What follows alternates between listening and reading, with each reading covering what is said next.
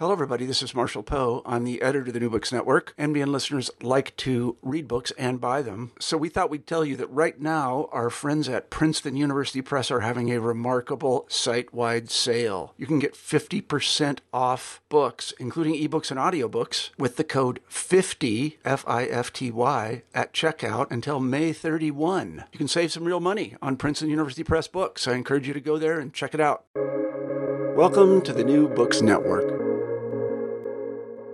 Welcome to New Books in History, a channel on the New Books Network. I'm your host, Michael Vann of Sacramento State University. Today I'm chatting with Noah Schusterman about Armed Citizens, The Road from Ancient Rome to the Second Amendment, which was published by the University of Virginia Press in 2020. Dr. Schusterman is an associate professor of history at the Chinese University of Hong Kong. His previous books include Religion and the Politics of Time, Holidays from Louis XIV to Napoleon, out with the Catholic University of America Press in 2010, and The French Revolution, Faith, Desire, and Politics, with Routledge Press in 2014. This work was translated into Dutch in 2015 and had a second edition in 2020. An historian of early modern Europe and the Atlantic world, Dr. Schusterman's research focuses on the late 18th century and the revolutions of France and the United States. He earned his PhD in 2004 at the University of California, Berkeley, with a dissertation on religion and state building in old regime and revolutionary France. He previously taught at Temple University before arriving in Hong Kong in 2014. Noah Schusterman, Noah, if I may, welcome to New Books in History. Thanks, Michael. I'm glad to be here. I'm a big fan of this channel. Yeah. So you're in Hong Kong. How are things in Hong Kong? It's a tricky question. I mean, for me and my family, they're good. We're insulated from a lot of the things that have been going on over the last few years. And we're healthy, but it's been heartbreaking seeing what's happening here. There's no question about that. And seeing what a lot of the students at the university are having to go through. It's a very different place in the world than I expected. Yeah, and it's been the double whammy of political changes plus the pandemic. So anyway, and before we get into Armed Citizens, the road from ancient Rome to the Second Amendment, would you please tell us a bit about your intellectual formation? How did you start with holidays, religion, and state building, and then transition into militias and the transatlantic origins of the Second Amendment? Well, I'm old, middle-aged anyway. I got to graduate school in the mid-90s. You're younger than me, so I know 2 years. We're middle-aged, Mike. But I got to graduate school in the mid-90s, and I was very much interested in becoming an early modernist. And but the way that things kind of pushed me, I wound up focusing a lot more just on France than I had intended to, and sort of got sucked in by the questions of the old regime and the revolution itself, because there really was just so much to study there, and convinced that the people had been underappreciating the religious motivations that people had during that time. It was sort of a striking thing when you got to look at what got published during the time, and people's willingness to ignore that most of the debates that were happening were debates about religion. And then I got to Berkeley, and my advisor, Peter Solons, rightly really pushed me to take a view that went a little bit past some of the sort of excesses of cultural history and the excesses of linguistic turn history that were going on at the time. And without naming names, I think I know who you're talking about. And we were in graduate school at the same time. I remember plowing through some of those works. Some people more egregious than others, but this was a time, I mean, for people going to graduate school now, I mean, people in the 90s, it seemed very exciting to talk about the conditions that made something imaginable, and now it's just a little bit more cliche. So he pushed me rightly to write a dissertation that really was about state building, that really did have real issues of power involved. Even as I took a cultural history approach that looked for not consensus, but looked for wide scale agreement rather than necessarily focusing on every conflict. And that was it was a topic that it seems very alien to me now, but it really just obsessed me for the time I was writing it. And from there, I started writing. I finished that. For the better part of a decade, I was working at, like I said, at Temple University, but off the tenure track with limited research opportunities. And I started writing a second book that, let me say what I wanted to say about the revolution and about the roles of gender and religion in the revolution. And I was finishing that up when Sandy Hook happened. And when Sandy Hook happened, on the one hand, I was already, at some level looking for a next project, but feeling that I had an urge to, among other things, this period of the 90s when I was starting my research, was a period when I think a lot of the, knowingly or unknowingly, a lot of the research going on was separated from political concerns, including people who were talking about, the free play of the signifier and thought they were doing something far more. I'm going to make some enemies here I don't need to, but thought they were doing something far more transgressive than they actually were. And so that's what I Sandy Hook happened, and the way people talk about it, I mean, the thing that seemed very obvious to me is that at some level, this is an 18th century problem. The Constitution is an 18th century document. The Second Amendment, especially, is an 18th century, is a product of the 18th centuries and, as it turns out, earlier centuries. And that I just started researching what I could in at the very beginning, setting a pretty broad net about what could and could not be relevant to understanding it. Mm-hmm. And this contemporary crisis has origins in your era of expertise.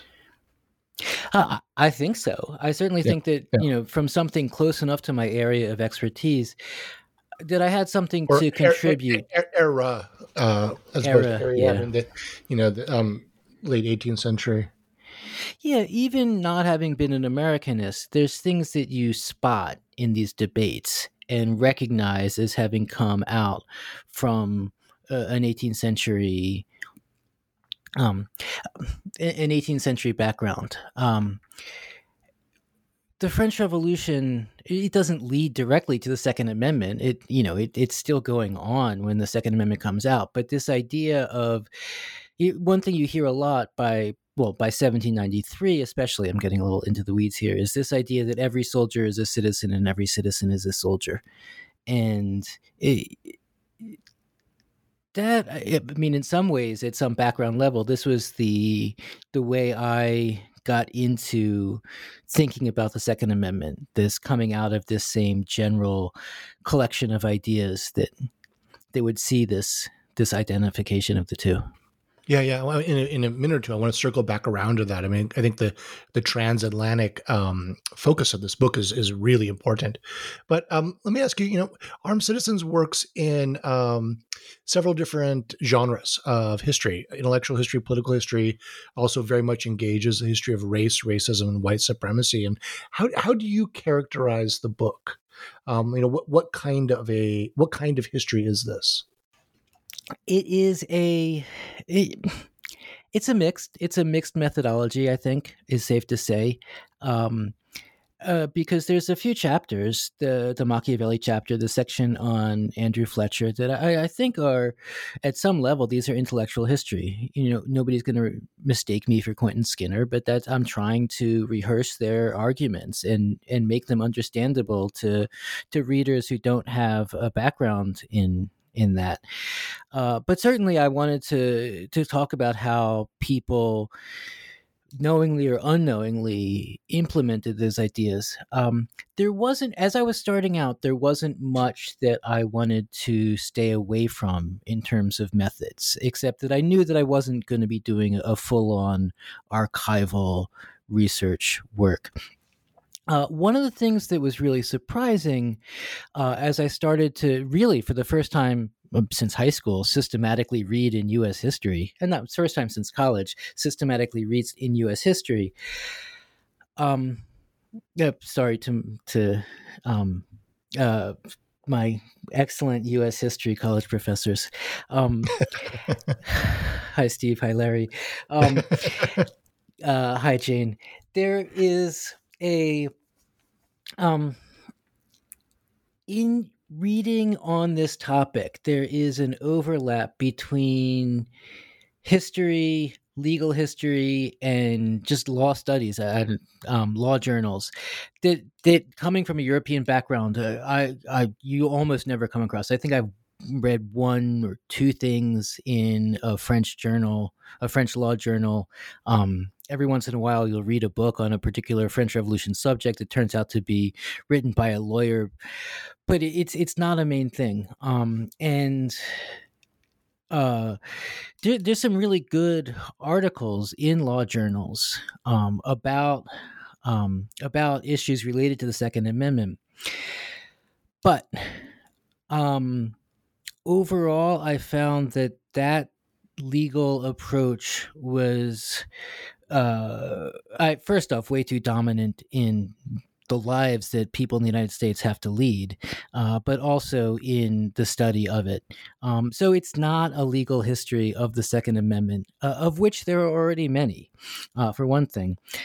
But I went back to some of the things I did learn and still value as the 90s graduate student, which is the importance of asking the right questions, and especially the importance of understanding and being willing to ask the questions that the people you're writing about themselves were asking.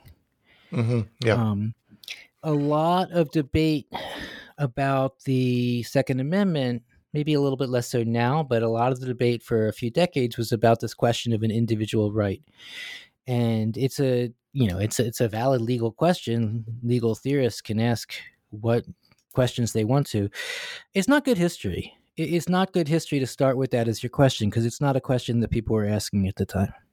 Yeah, exactly. And I that really came across in the book, and I found that so persuasive. Sort of, and it avoids. I mean, we'll talk about this later on, but this, the trap of presentism. I mean, it's getting into their framing of the Second Amendment and the Constitution. They're thinking about militias, which we'll talk about. But so I mean, this leads to the next question I wanted to ask you. Armed Citizens begins and ends with the statement that the Second Amendment no longer makes sense. When you conclude the book, you qualify this a little bit by saying it no longer makes sense for the society that America has become. So could you explain that for us? Sure. Part of it is the obvious, that we're, what are we, 30,000, 40,000 gun deaths a year. It's obscene. It's and there's no reason to pretend that this is okay or acceptable or makes sense.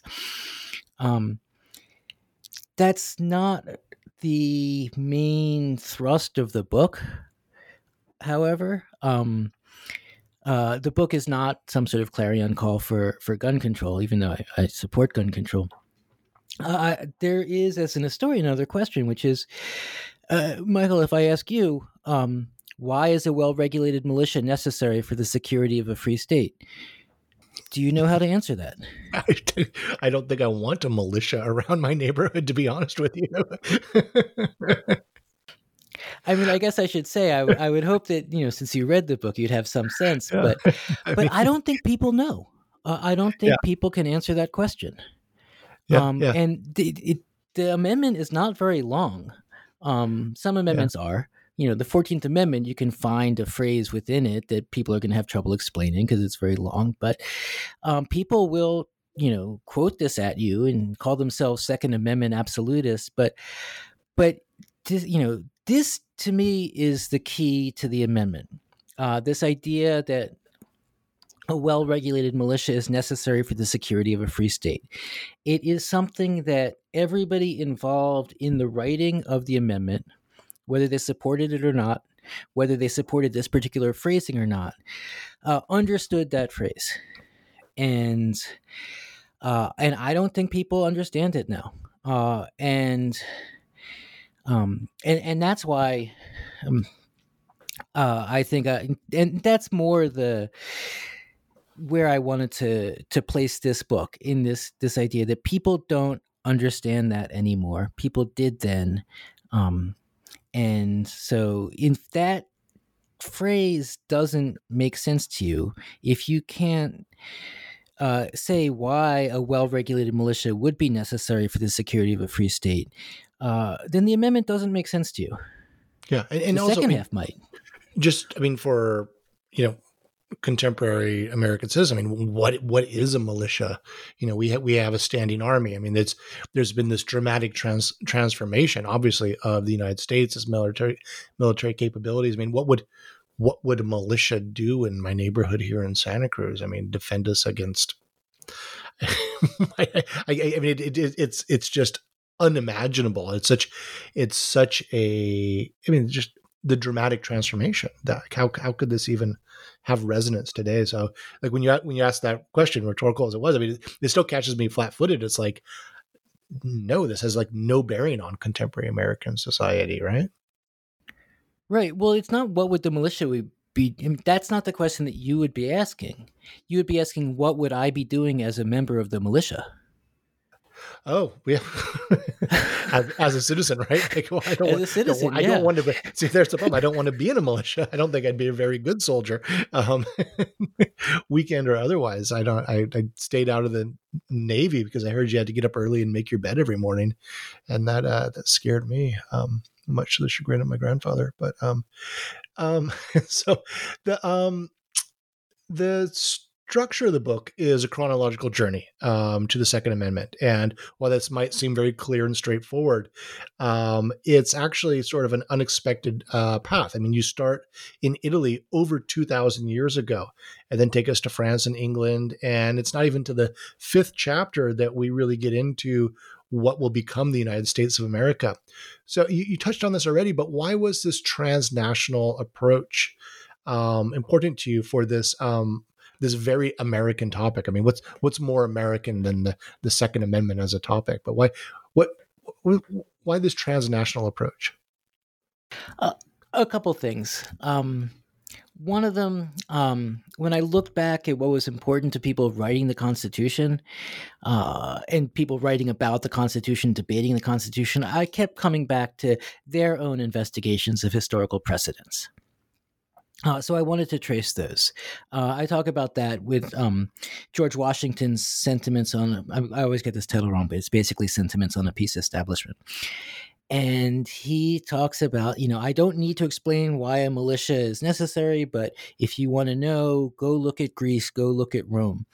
And he could point to a set of historical precedents, or interpret shared interpretations of historical precedents, and count on educated readers being familiar with that. And that knowledge was lost. Second, I was very conscious of writing a book that would enter into a larger literature.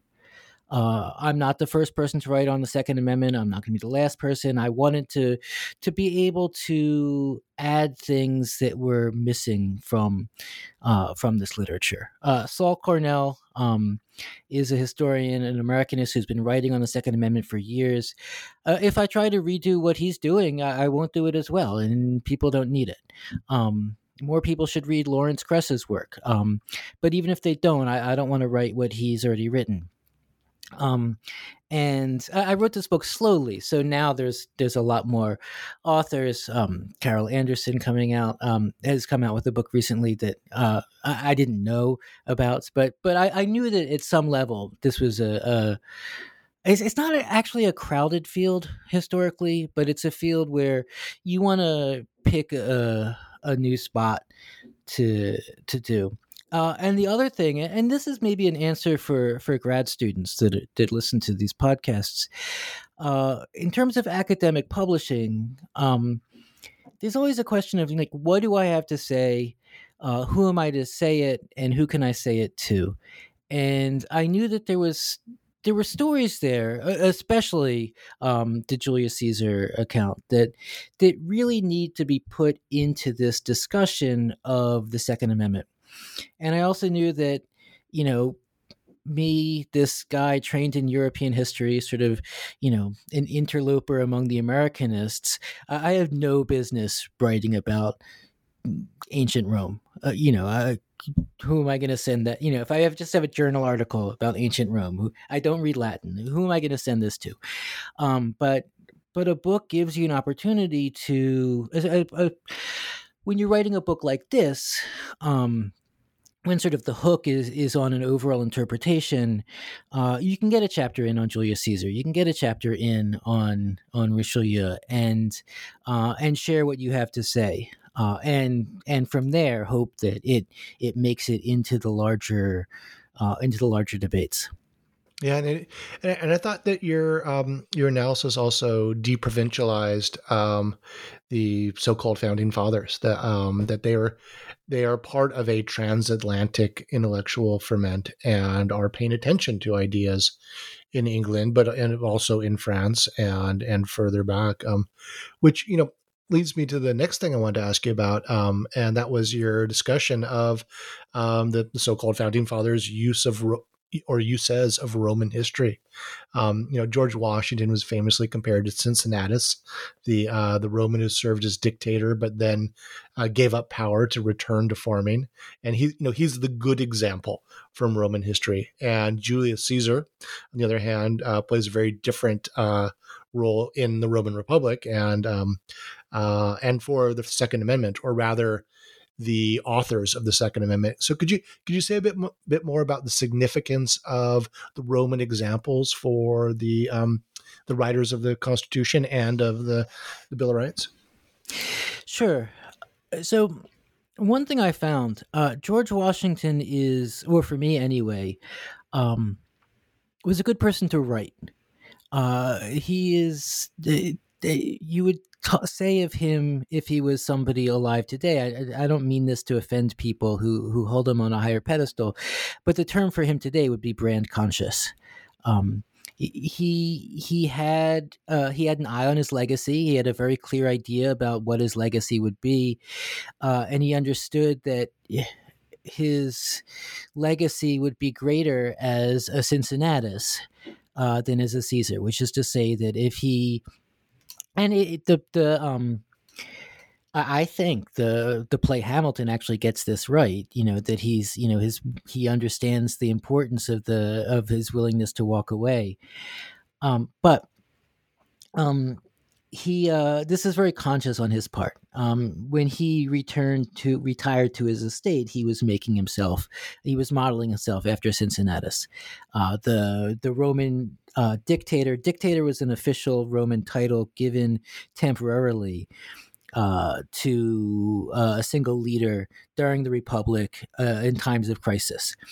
But Julius Caesar is a story I really wanted to tell, because I've mentioned Andrew Fletcher already. I think that between the story of Julius Caesar, or at least the interpretation of Julius Caesar, and the writings of Andrew Fletcher, I think you can get 90%, 95% of the way towards understanding the explicit reasoning that the founders had for declaring that a well-regulated militia was necessary for the security of a free state.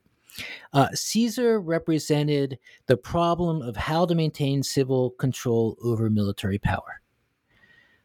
That's a question that any non-military government has to address. And Caesar, so Julius Caesar used his army to take over Rome. And you can say this about any other, did Charlemagne used his control over an army to take over, huge swaths of what we now call Europe. but there were more lessons that Julius Caesar had than that. The story is that for centuries, Rome had a citizens' army, and in the century before Julius Caesar, what's called the Marian reforms had allowed poorer Roman citizens to become what amounted to professional soldiers, career soldiers. And yes, generals will tend to want to seize power, but in the Republican interpretation was that previous generations of Roman leaders had commanded armies of Roman citizens who were militiamen. They were part-time soldiers, citizen soldiers, I guess we'll use the term. They were part-time soldiers who had their own livelihoods. They had their own careers to go back to, usually a farm to go back to. And once the military crisis was over, they would do that. They would go back to their farms. And as a result, they were Rome's soldiers. Their loyalty was to Rome. Caesar was put in command of an army of full-time soldiers who didn't have other careers to go back to. And so this interpretation goes, their loyalty was not to Rome, but to Caesar. Now, meanwhile, the Roman law was that a general could not, under most situations, lead his army into Rome itself, with the border being the Rubicon River. And Julius Caesar orders his soldiers, for a variety of background reasons, but they don't matter here, to cross the Rubicon, to march on Rome itself, essentially declaring war on his fellow Roman leaders, but you could say declaring war on the Roman Republic itself. And this shows the danger of professional soldiers. The interpretation is that previous generations of soldiers loyal to Rome would have disobeyed that order. But the professional soldiers, because they're loyal to Julius Caesar and not to Rome, they will follow him, and they will basically bring an end to the Republic itself. Now, you add to this what I still think is the one thing really worth thinking through from this whole collection of ideas, discussions that leads up to the Second Amendment. The other thing that the Second Amendment pro-militia writers, let's say just the standing army critics, the pro-militia writers, take from this is that for a law to effectively govern the military, those laws must contain within themselves a mechanism of their own enforcement. It's kind of a complicated, I don't know if it's a complicated idea to understand. It's a complicated idea for me to articulate. But Julius Caesar broke the law when he ordered his army across the Rubicon. He becomes a criminal when he does that. But guess what? He's got an army. Like, you can't just be like, oh, no, you broke the law. You have to stop and you have to walk yourself to the jail. No, you have to have a way to actually prevent this from happening. This is something that is a central preoccupation of all the thought that goes into the Second Amendment, and a lot of the discussions that go on afterwards. You really, I mean, I'll just say that if you look for this in the post January 2020 discussions of what happened then, you don't see the same debates, but you see echoes of the different answers that people in the subsequent generations came up with, because it wasn't the Second Amendment that it was an oddly un-Second Amendment solving. Anyway, I babbled on a little bit there, but I think I got the main ideas across. If you understand the implications that the founding era took from Julius Caesar crossing the Rubicon, you've come a long way towards understanding why a well-regulated militia is necessary to the security of a free state. Right. It's the argument the soldier is citizen and citizen is soldier, right? That they've got an investment to the abstract as opposed to Caesar or Westmoreland or Trump, right? Yeah, if we tend to today to have very different ideas about what is a national soldier and what is an American citizen in the U.S. Army, a a Chinese citizen in the Chinese Army, pick a nation, pick an army, but and to really differentiate that from some sort of soldier of fortune mercenary who would go and hire themselves out to other places, to other nations. That distinction existed at the time, but the stronger distinction was between whether you were a part-time soldier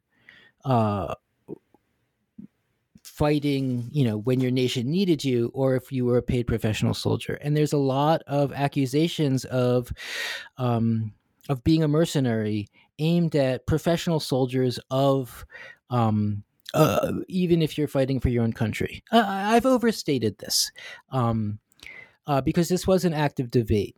But this idea that,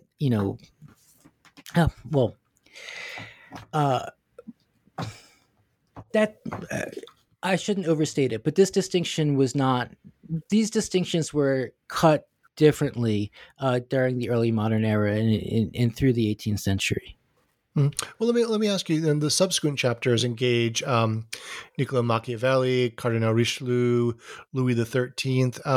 How do these Italians and French impact this very American thing of the Second Amendment? Machiavelli really. So the things about Machiavelli, he really brings a lot of these ideas into focus. And I wanted to include that. I wanted to include his ideas about citizen soldiers. He's saying you can't pay a mercenary enough to die for you. You can only pay them enough to make yourselves poor. And he thinks that, he wants, he's an early author in really pushing that we should go back to Rome, and specifically the Roman Republic. We should take the lessons from that. It's not a given. If you were, a person trying to decide what was the best era of Rome, it's not a given that you'll choose the Republic over the Empire. The Empire had much better art. The Empire had much larger land holdings, and the Empire, you didn't necessarily have to be a soldier if you didn't want to be. The Republic was a much better circuses. Better chariot racing, right? better drama, better, for a lot of modern concerns, this was what you'd want. But he is the first one that I know of to really articulate the virtues of this Roman Republic, and to especially there's a lot of debates among Machiavelli scholars about the relationship between his different works, but he's consistent on this. He hated mercenaries. He wanted to have Italy, hopefully in Venice, or Florence at least, rediscover the virtues of militia life. Now, I did try to put in enough sort of signals in the book that to academics reading it, that you can go ahead and skip this chapter on Machiavelli, that I'm not saying that much new there. I think Pocock's book came out in 1975. And it led to a lot of very interesting debates about Machiavelli, which I'm just a guy. I'm just a guy trying to, to make sense of that. I can kind of sort of read Italian, but but I didn't for this chapter. I wanted non-academic. If you say Machiavellian in normal context, outside of academics, people still think of it as derogatory. It's derogatory. Yeah. Right? Yeah. depends on your own morality, but you still think of it as somebody as a backstabbing, conniving, it's a James Carville. What's it? Well, I'm thinking of, somebody who'll dirty trick you, and not somebody who values the moral rectitude you get from serving in the military. And so I wanted to have an explanation there that non-academics would understand. And as for France, it's France is the boogeyman in this story, all up until 1777. Yeah, and that's what I really appreciated about these sections there. But so go on. Yeah, there was an earlier the boogeyman. There was an earlier version of this book where there was going to be much more France included, and where I would acknowledge the existence of the half of the population that's there was going to be another version of this book that was much more centered, much more inclusive of French developments, and also much more inclusive of gender issues. And I still have things to say about that, but my research went in a different direction, not without regrets. But basically, Linda Colley, and this is a while ago, this is maybe 1990, she wrote a book called The Britons, really emphasizing the way that English people defined themselves against the French. At a time when national, and Britain is a little bit tricky in terms of national, that national identities were being formed. And what you saw in France during this, starting in the early 17th century, really ballooning during Louis XIV's era, is that they built up an enormous administrative state and an enormous standing army.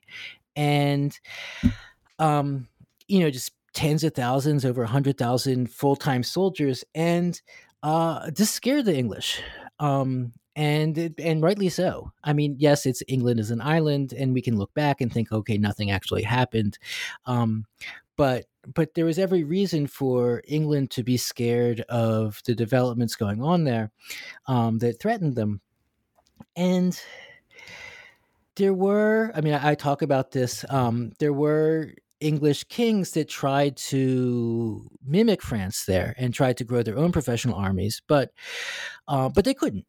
There's this moment I brought up in the siege of La Rochelle, where the English are trying to scale the walls of a French fort, and literally their ladders aren't high enough.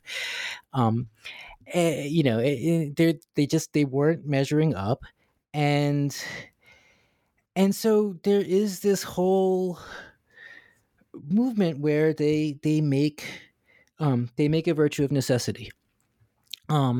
It's not that their standing army isn't big enough; it's that they don't want one.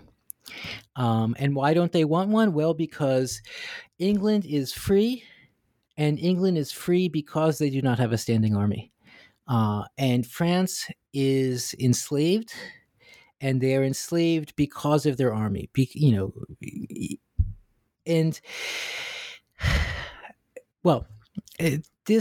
is a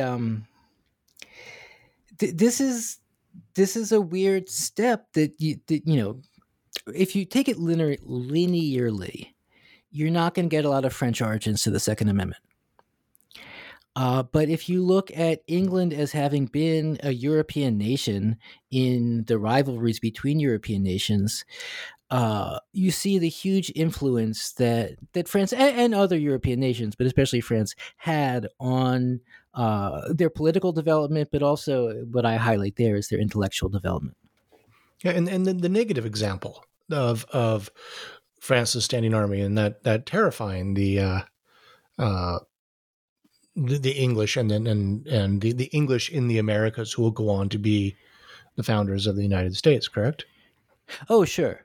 The English in England were rightly terrified that French armies were going to land in, I don't know, Dover. Well, not so much the fear of the actual French army, but becoming like them, like this, again, following from Susan Colley's book on the English dividing themselves against the French. I mean, this extends across the Atlantic, and that transatlantic sense of what the ideal political system is it's not this massive behemoth that is the French state and the French army and so forth. There's a degree of freedom, and the militia is a symbol of that, as opposed to the permanent standing army. Correct? Oh, very much so. Yeah, very much so. Yeah. What's the point of building an army to defend yourself against the French if, in the process of building that army, you become French? Right. Yeah. No, absolutely. And, as a world historian, I really appreciated that, because, the world historian is always so bad about not including what becomes the United States and the United States in their world history narratives. At the whole time, they cluck their tongues at Americanists for not putting America in the world. But for me as a world historian, this was a great example here. It's like, here's this transatlantic thinking. Here's the way, this tension between England and France, and England's self-definition as not French gets transported to the East Coast of what becomes the United States, and is so central to this document that's with us to this day. But anyway, so moving on, you getting into colonial America, you contrast two rebellions, Bacon's Rebellion and the Stono Rebellion, and without getting into too much detail here, because they're both really important stories.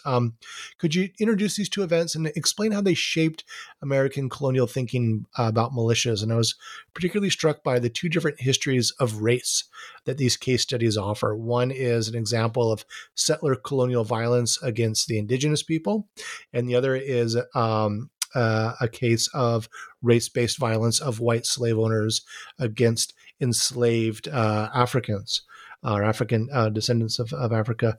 Of course, both are examples of America's history of white supremacy. But what role do they play in different but similar ways in this path towards the Second Amendment? Yeah, thanks. They are very different events, but I felt like I needed both I needed something like Bacon's Rebellion and something like the Stono Rebellion. Bacon's Rebellion was 1676, and it was a dispute. I don't know. That's a little too. It started as a disagreement between, on the one hand, between Virginia settlers and neighboring indigenous people, and on the other hand, a dispute between relatively recent settlers in Virginia and the colonial authorities, Nathaniel Bacon versus Sir William Berkeley. And this was, it shows on the one hand that the militia was, when it came down to it, the militia was a military institution that allowed for white expropriation of Native American lands. The ideas about militia evolved in the Old World. The militia as an institution there was dying at the time. 1676, not yet, but over the course of the 18th century it was. But the colonies, and I focus on what was going on the North American mainland, but there's various things to be said about the islands. I'm not going to talk about the Pacific, I know nothing about it, but the different islands in the Atlantic. Militias thrived in the New World because England, especially, they weren't going to send professional soldiers over. They didn't have that many professional soldiers at the start of this, and they weren't going to spend the money on it. And the colonists were there to defend themselves. And maybe this could mean defending themselves against irrationally hostile Native American tribes, but usually it was going to mean taking away land from Native Americans who had already cultivated that land and hoped to keep it. And the colonists did this generally speaking, through the militia. That, as opposed to just some random group of people taking it on themselves, although they would have themselves be a militia. That said, I wanted to talk about Bacon's Rebellion because it shows the paradoxes of using a militia to run a place, of relying exclusively on the militia. And you'd see this again in Shays' Rebellion and the Whiskey Rebellion, that when your citizens are your only armed force, it really does limit the government's control. And Nathaniel Bacon and his supporters decided that they wanted to start disobeying the governor. And the governor, he tried to call out the militia on Bacon, and half of the militia was already following Bacon. That was who was in the rebellion. And the other half weren't willing to fight against what they viewed as their fellow Virginians. And it was a huge mess that Berkeley never really got himself out of. He was already quite old by that time. But he couldn't bring the rebellion under control. Because again, there's what's he going to bring it under control with? If your only armed force is the militia, and you issue an unpopular decision, you don't have the militia to enforce it, because the militias are going to be the ones rebelling against it. Now, there was always something in discussions of the historical militia where in some cases it is this horribly disorganized force, in other cases it is this brutally effective dominating force, and it's always a little tricky to understand how these two fit together. But if you look at it on racial lines, things do start to make sense. The Stono Rebellion was very different. The Stono Rebellion, so this is 1739. 1676 to 1739 makes a big difference when you're talking about colonial U.S. history. There were enslaved Africans in Virginia in 1676. Anybody who's paid attention to the news knows that 1619 is the start of that. But it was not yet a slave society. South Carolina in 1739 was a slave society, and the Stono Rebellion was a group of Africans,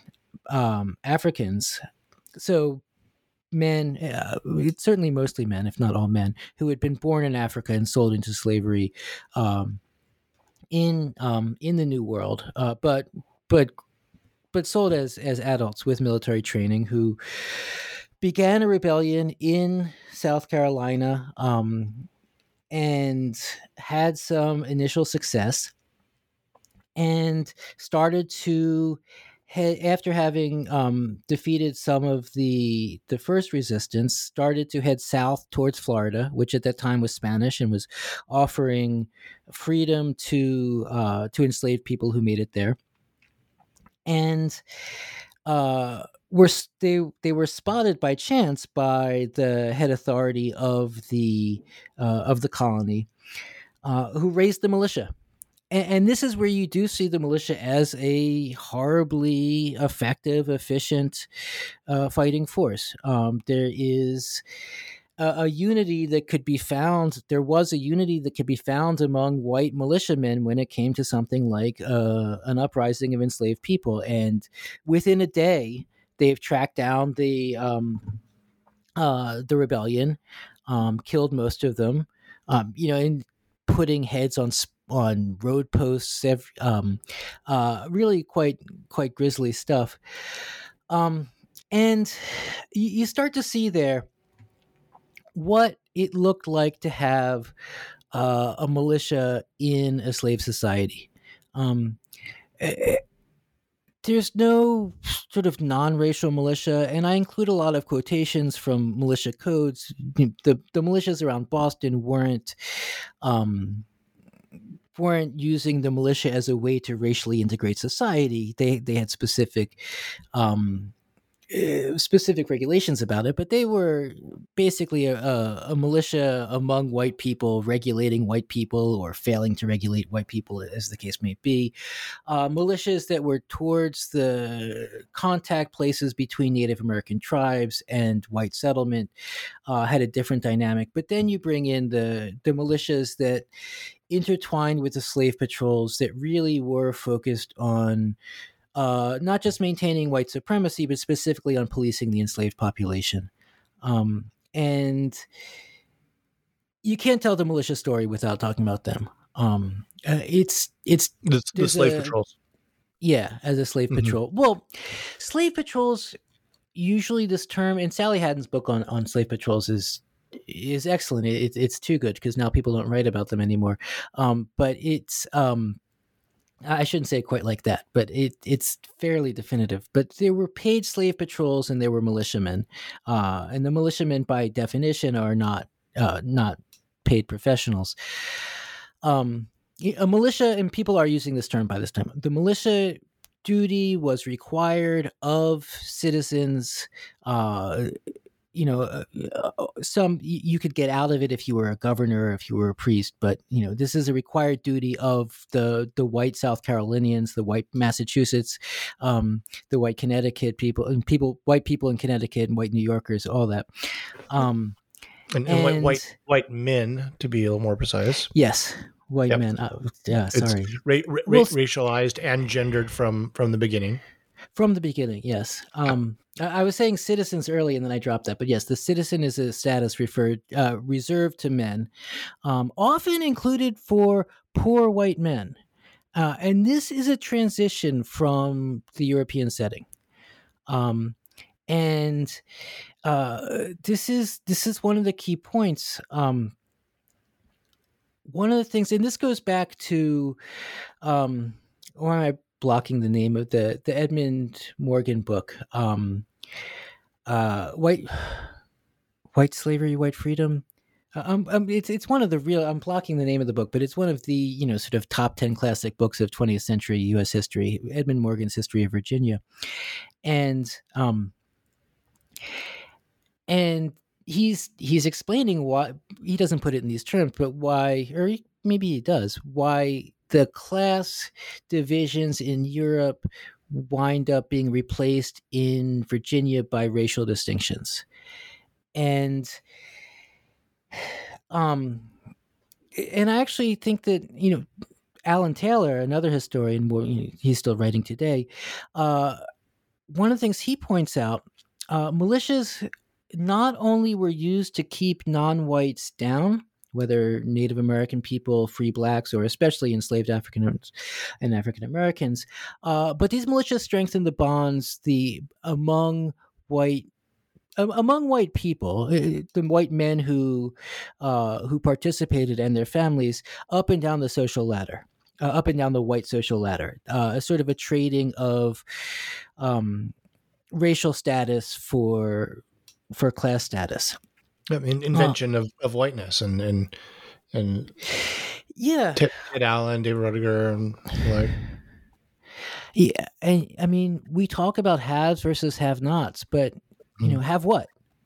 And we always assume it's money, but if you look at different societies and ask who has guns and who doesn't, you can learn a lot about those societies. Yeah. So what I really appreciated about that sort of hinge point in the book is that you go from this transatlantic, more sort of intellectual history discussion about citizenship and militias and soldier as citizen, citizen as soldier, to the material realities of life in colonial America, settler colonialism, and not just settler colonialism, but settler colonialism with growing slave societies. That is a society where everything is infected with the institution of slavery.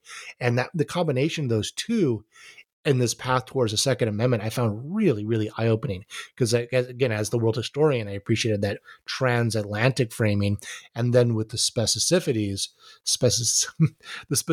sorry, it's getting late in the podcast, of what the conditions are, especially the racialized conditions in the colonies. Now, who was Andrew Fletcher, and what's the standing army controversy? So I'm glad you asked that, because this is a part of the story that I don't think people appreciate. The So I'll try to do this quickly. People look to the 1688 Glorious Revolution and the 1689 England's Bill of Rights as these key moments in the history of, for Whig historians, this is everything. This is when liberty prevails and Parliament is superior over the king. And the Bill of Rights is important. And the Bill of Rights did specifically this is the first time you really see a right to bear arms. Let me see if I have this ready. That the subjects which are Protestants may have arms for the defense suitable to their conditions and as allowed by law. And it also specifies that the raising or keeping a standing army within the kingdom of peace, unless it be with consent of Parliament, is against law. Now, this is 1689. But France was at war with England then, and they were until 1697. And so nobody was going to say, all right, King William, you need to get rid of your army. And he's going to say, well, wait, I'm still battling the French. When the treaty comes, William, this is William of William and Mary, his opposition to France was more of a traditional sort of dynastic rivalry, less focused on England's tradition of liberties. And so there are those in Parliament that want to disband the army, and William wants to keep it. And there is a debate in the press, I should say in pamphlets, about whether or not he should keep the army. And this is key because so much the writing that comes up between 1697 and 1705 pretty much gets all the ideas out there. Andrew Fletcher was my favorite of these authors, and John Trenchard is also writing then. But Andrew Fletcher, he, among others, elaborates this whole theory that, building on this idea that we've seen before, that you can only trust citizen soldiers, that you can't trust mercenaries. He wanted to show how the militias will fight better than standing armies because they're fighting for their homes and their countries, whereas mercenaries are just fighting for their money. That standing armies, if you have a standing army, you will inevitably become unfree. And again, that it doesn't make any sense to defeat France if in the process you just become France. He takes this two steps further, at least in my analysis. One is to say that it's not just that citizens make better soldiers, but that soldiers make better citizens. That if you are going through the training, and I think I talked about this a little before, if you're going through the training of becoming a soldier, you learn discipline, you learn self-discipline, you learn how to put others first, you learn how to endure hardships, as Roman republicans had, but as Roman imperials lost. And then my favorite part of this argument, that this was in many ways a profoundly unpopular idea. Most people, if asked, do they want to be in the militia, Michael, they reacted like you do. No, I don't. I don't want to go and train. I don't want to go and spend my time doing this. You have to get up early. You have to make your bed. What he said was that the problem there was not that there was too much obligation, but that there was not enough. And that if you really force people to do this, they will come to love it. And you know what? If you talk to French men our age, they had to do this sort of measly little military service, and they hated it. But the Swiss, to say nothing of South Koreans, Singaporeans, Israelis, who have a much more rigorous military duty requirement, are much less resentful of it. But that became this thing that this recurring, whatever problems a militia might have, they can always be solved if you have more militia. So, how does the role and the performance of militias in the American Revolution contribute to this path towards the Second Amendment? It's a common question. I included a section on a chapter on Lexington and Concord. And Lexington and Concord was, in everything that militia advocates had been fearful of, and also everything they dreamed of. A standing army, in this case, Britain's own standing army fighting against their fellow Britons, was coming to stamp out the flames of liberty. But citizen soldiers stood up and fighting for their homes and their families. They defeated that standing army and made the British march back to Boston. After that, the militias didn't do much during the army, and this is an old. This debate is as old as revolutionary historiography. How much did the militias contribute? And I don't try to chime in there. The militias did enough that you could look back from 1781, from 1783, and still, if you wanted to be hostile to standing armies. Now, people like Washington and Hamilton thought that was insane. Like, what did you see? You weren't out there with us. But one thing you see in the United States of the 1790s is that there's still a lot of hostility on the part of non-soldiers towards former soldiers. Not, there weren't this, it was a different mindset towards the men who had fought. Certainly the men who had fought as non-officers. So describe the debates during the writing of the Constitution. What were the main concerns regarding militias and standing armies? And then how does Shays' Rebellion impact the process of formation of the Constitution and the Bill of Rights? So the American Revolution ends, 1781, 1783, somewhere in there, depending on how you want to put it. And they try to go forth with this very uneasy Articles of Confederation. And from the start, there are people who, again, like Hamilton and probably like Washington, who want a more robust central government. The standard argument is that Shays' Rebellion is what puts the final nail in the Article of Confederation's coffin. The Articles of Confederation had been a very loose association that did, call for a militia, and that did reject any sort of standing army. I forget the exact phrasing. So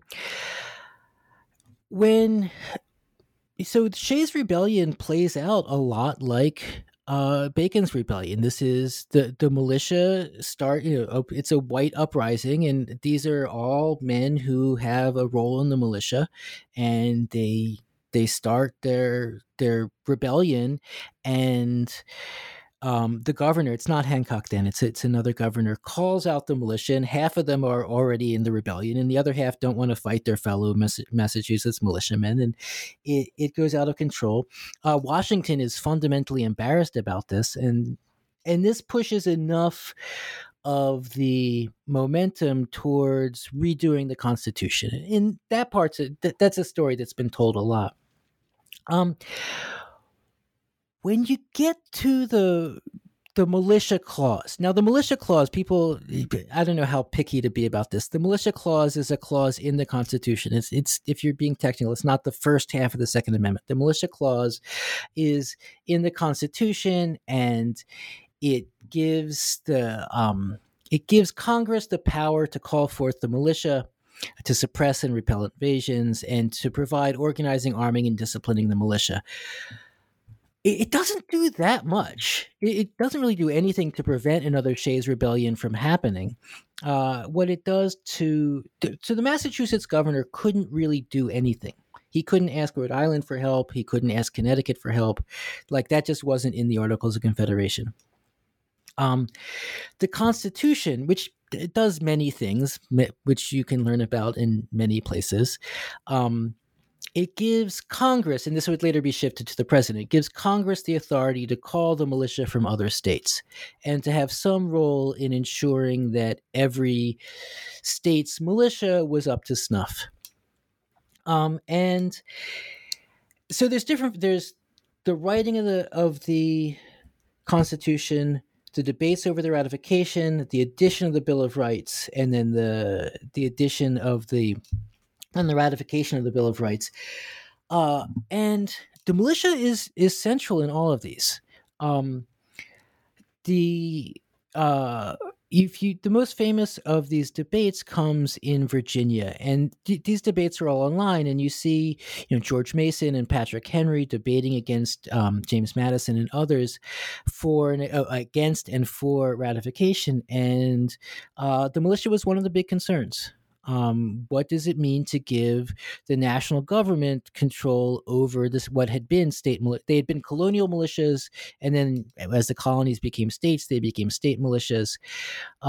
And everybody is debating this in terms of, is this going to be a permanent army? Now, Hamilton, Washington, they would like to have a small permanent army, but they lose that debate badly in 1783, 85. And so what you have is Patrick Henry and others arguing that the national control of the militia was in effect the creation of a standing army, and Hamilton in the Federalist Papers arguing that the best prevention of a standing army is to have a competent militia. And so these debates about militia were central to this. This isn't the main point of my book, but nobody's talking about a right to bear arms there. It just doesn't come up. People were obsessed with, well, I shouldn't say obsessed. People were concerned about the militia. If you look at Jefferson's letter to Madison, he's saying there should be a Bill of Rights. It should deal with standing armies. People were still concerned about this idea that there would be full-time professional soldiers, and that these professional soldiers would be loyal to their generals and not to the United States as a whole. The dream died hard. Pardon? The dream died hard. Yeah. So to recap, how does the Second Amendment not make sense for the society that America has become? Well, the Second Amendment declares that a well-regulated militia is necessary for the security of a free state. Just to recap, or to further explain, the people of the 18th century understood that you needed to be secure from outside invasion. And so you needed some sort of armed force. But they believed that if that armed force was a professional army, that you could not be a free society.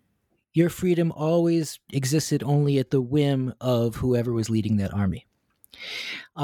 Therefore, you could be free by having no armed forces then, but then you weren't secure.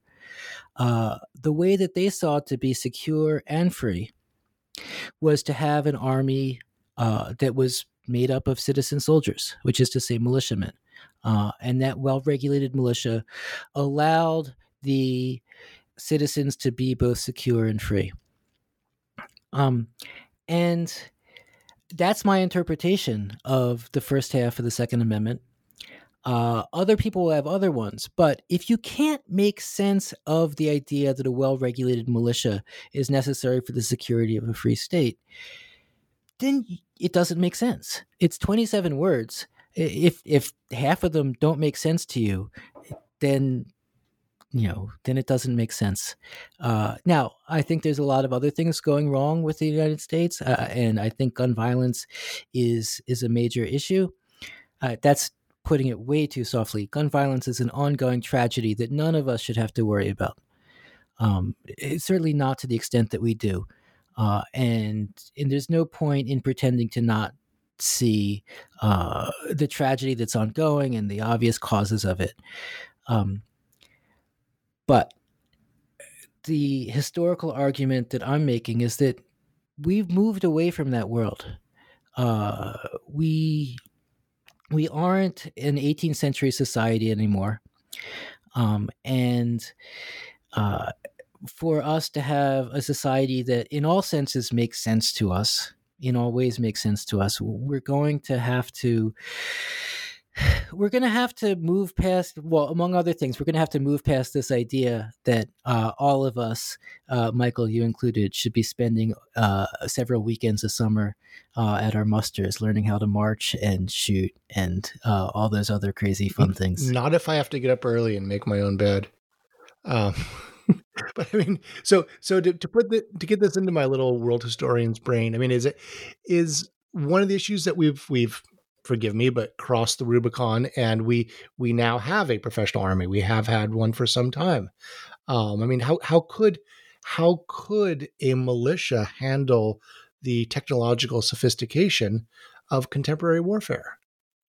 I mean, it just seems. I mean, you say it no longer makes sense. I mean, to me, it just seems so anachronistic. I mean, militias. I mean, what would a militia do today? I mean, I guess you could throw the Vietnamese National Liberation Front at me, or other forms of guerrilla warfare. But it just seems like such an anachronism. If the significance of the Second Amendment is the militia and not the arms bearing. Well, it is an anachronism in the U.S. I don't know what you would say about Switzerland, about South Korea, about Israel, where there is, everybody. There are many professional soldiers, but everybody has done a significant amount of time there. And when the generals call out the army, they're calling out a large number of people who have other views, other plans. I don't know. I know that you're not going to get anywhere running on either ticket if this is your platform. And so, yeah, originalism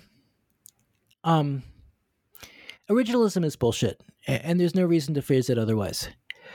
And I think that in some ways, looking at this book, I was too polite because I wanted to be able to talk about the 18th century, and originalism provided that opportunity.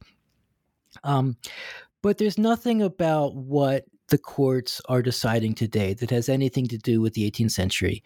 I do think, as I said, about militias either. No, they're not talking about militias, and I don't think that talking about the 18th century would be the best way to go about things. And so, yes, it's anachronistic, and it's a mess. And I don't think I'm an historian.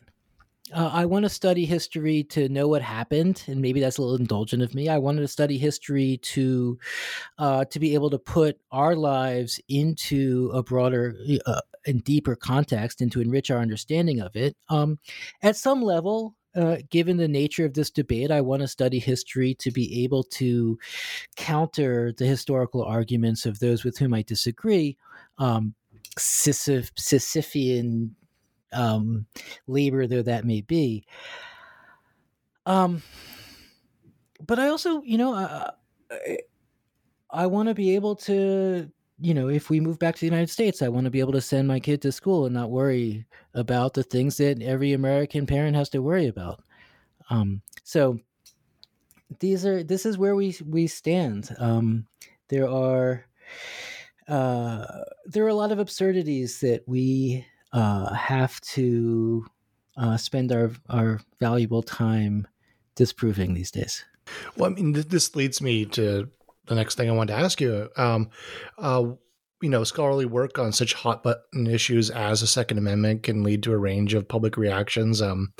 Have you faced any criticism for armed citizens? And let me note that we're speaking on August 22nd, my time, August 23rd, your time. This is less than a week after the now infamous AHA President's column on presentism and the influx of right-wing trolls on Twitter that forced the AHA to shut down its social media platform. So, I mean, have you faced any criticism? I mean, has there been some response to this? I mean, I know this comes under be careful what you wish for, but no, I've gotten very little criticism. Yeah, I would have liked the book to have had a little bit more impact than it's had. This is not some new and unique complaint that no other author has ever come across. I wrote the, and I can blame myself. I wrote the book slowly, and we delayed publication for a couple of months because it was going to come out when nobody was going to talk about anything other than COVID. And then we tried to hit that window between COVID, and election. But everybody else did too. So I have not gotten much pushback. Like I said, I would have liked to have had more impact, but sometimes that's ugly. So it's I mean, based on what we saw this week, I mean, with that, very debatable, very controversial column, but the way in which the public got involved, shall we say, boy. I never read perspectives, not out of some moral decision. I just very rarely do, and so I haven't read that piece either.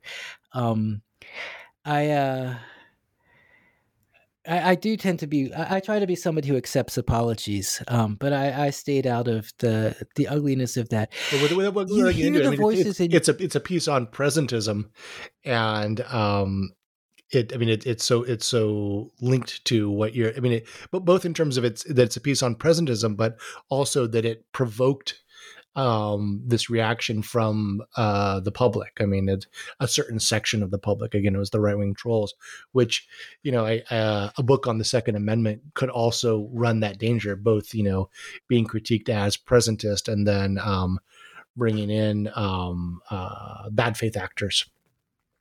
Right. You hear these voices in your head, not like in the Joan of Arc way, but like when you're rehearsing the arguments that you're making, and you're trying to say, you need to do that. You need to think, well, who is this argument for? Who is this argument going to convince? And you find yourself like trying to, when are the potential right-wing counter arguments or left-wing counter-arguments, but for me, more often right-wing counter-arguments. When are they worth engaging with? When are they not worth engaging with?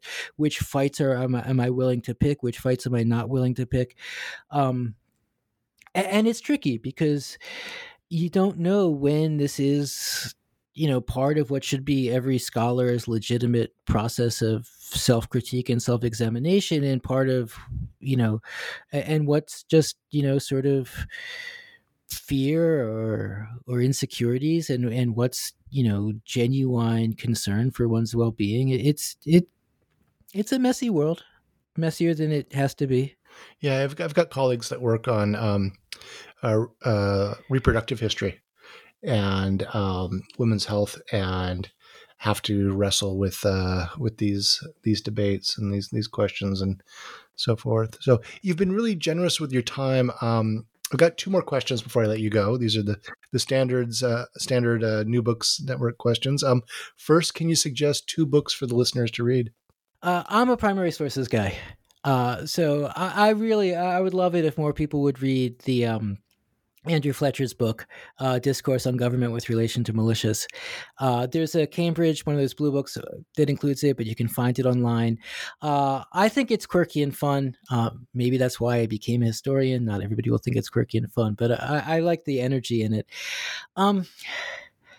The book I'm going to read next, which I haven't, so I can't recommend it, but Carol Anderson has a book just called The Second, which I hear really good things about, and her interviews have been great. And I wish I could recommend it, but I can't because I haven't read it. So meanwhile, I will still say I still think overall Saul Cornell's 2006 book, Well-Regulated Militia, remains the best book I've read. Is again the best book I've read on the topic. Mm-hmm, mm-hmm. And then finally, what are you working on now, and what can we hope to see from you next? I've got a journal article coming out in the Journal of Military History, cultural historian me, on the somewhat organized violence of revolutionary Paris in the first 3 years of the French Revolution. So I'm very excited about that, a way to sort of say some of the things I've wanted to say. But what I'm working on, I'm trying to do a history of Atlantic revolutionaries. I haven't looked at this in a few months, but a history of people, mostly men, not entirely, but who participated in more than one of the American, French, and Haitian revolutions, and try to look at how their own. I'm very interested, concerned with this question of what it means to represent Enlightenment ideals from a historical context in the world at large. I say this as as this American Jewish guy living and teaching in Hong Kong in a very specific Asian but post-colonial context, where these Enlightenment ideals from the 18th century mean the world to a lot of the people living here. And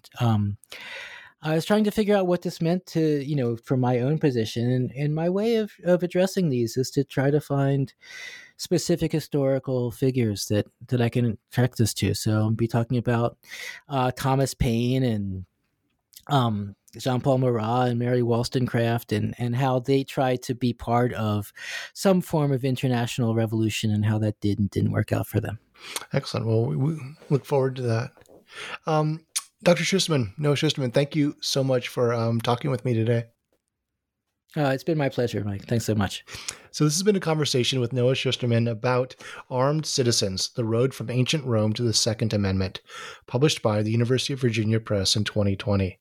I'm Michael Vann of Sacramento State University, and this has been an episode of New Books in History, a channel on the New Books Network. Thank you for listening.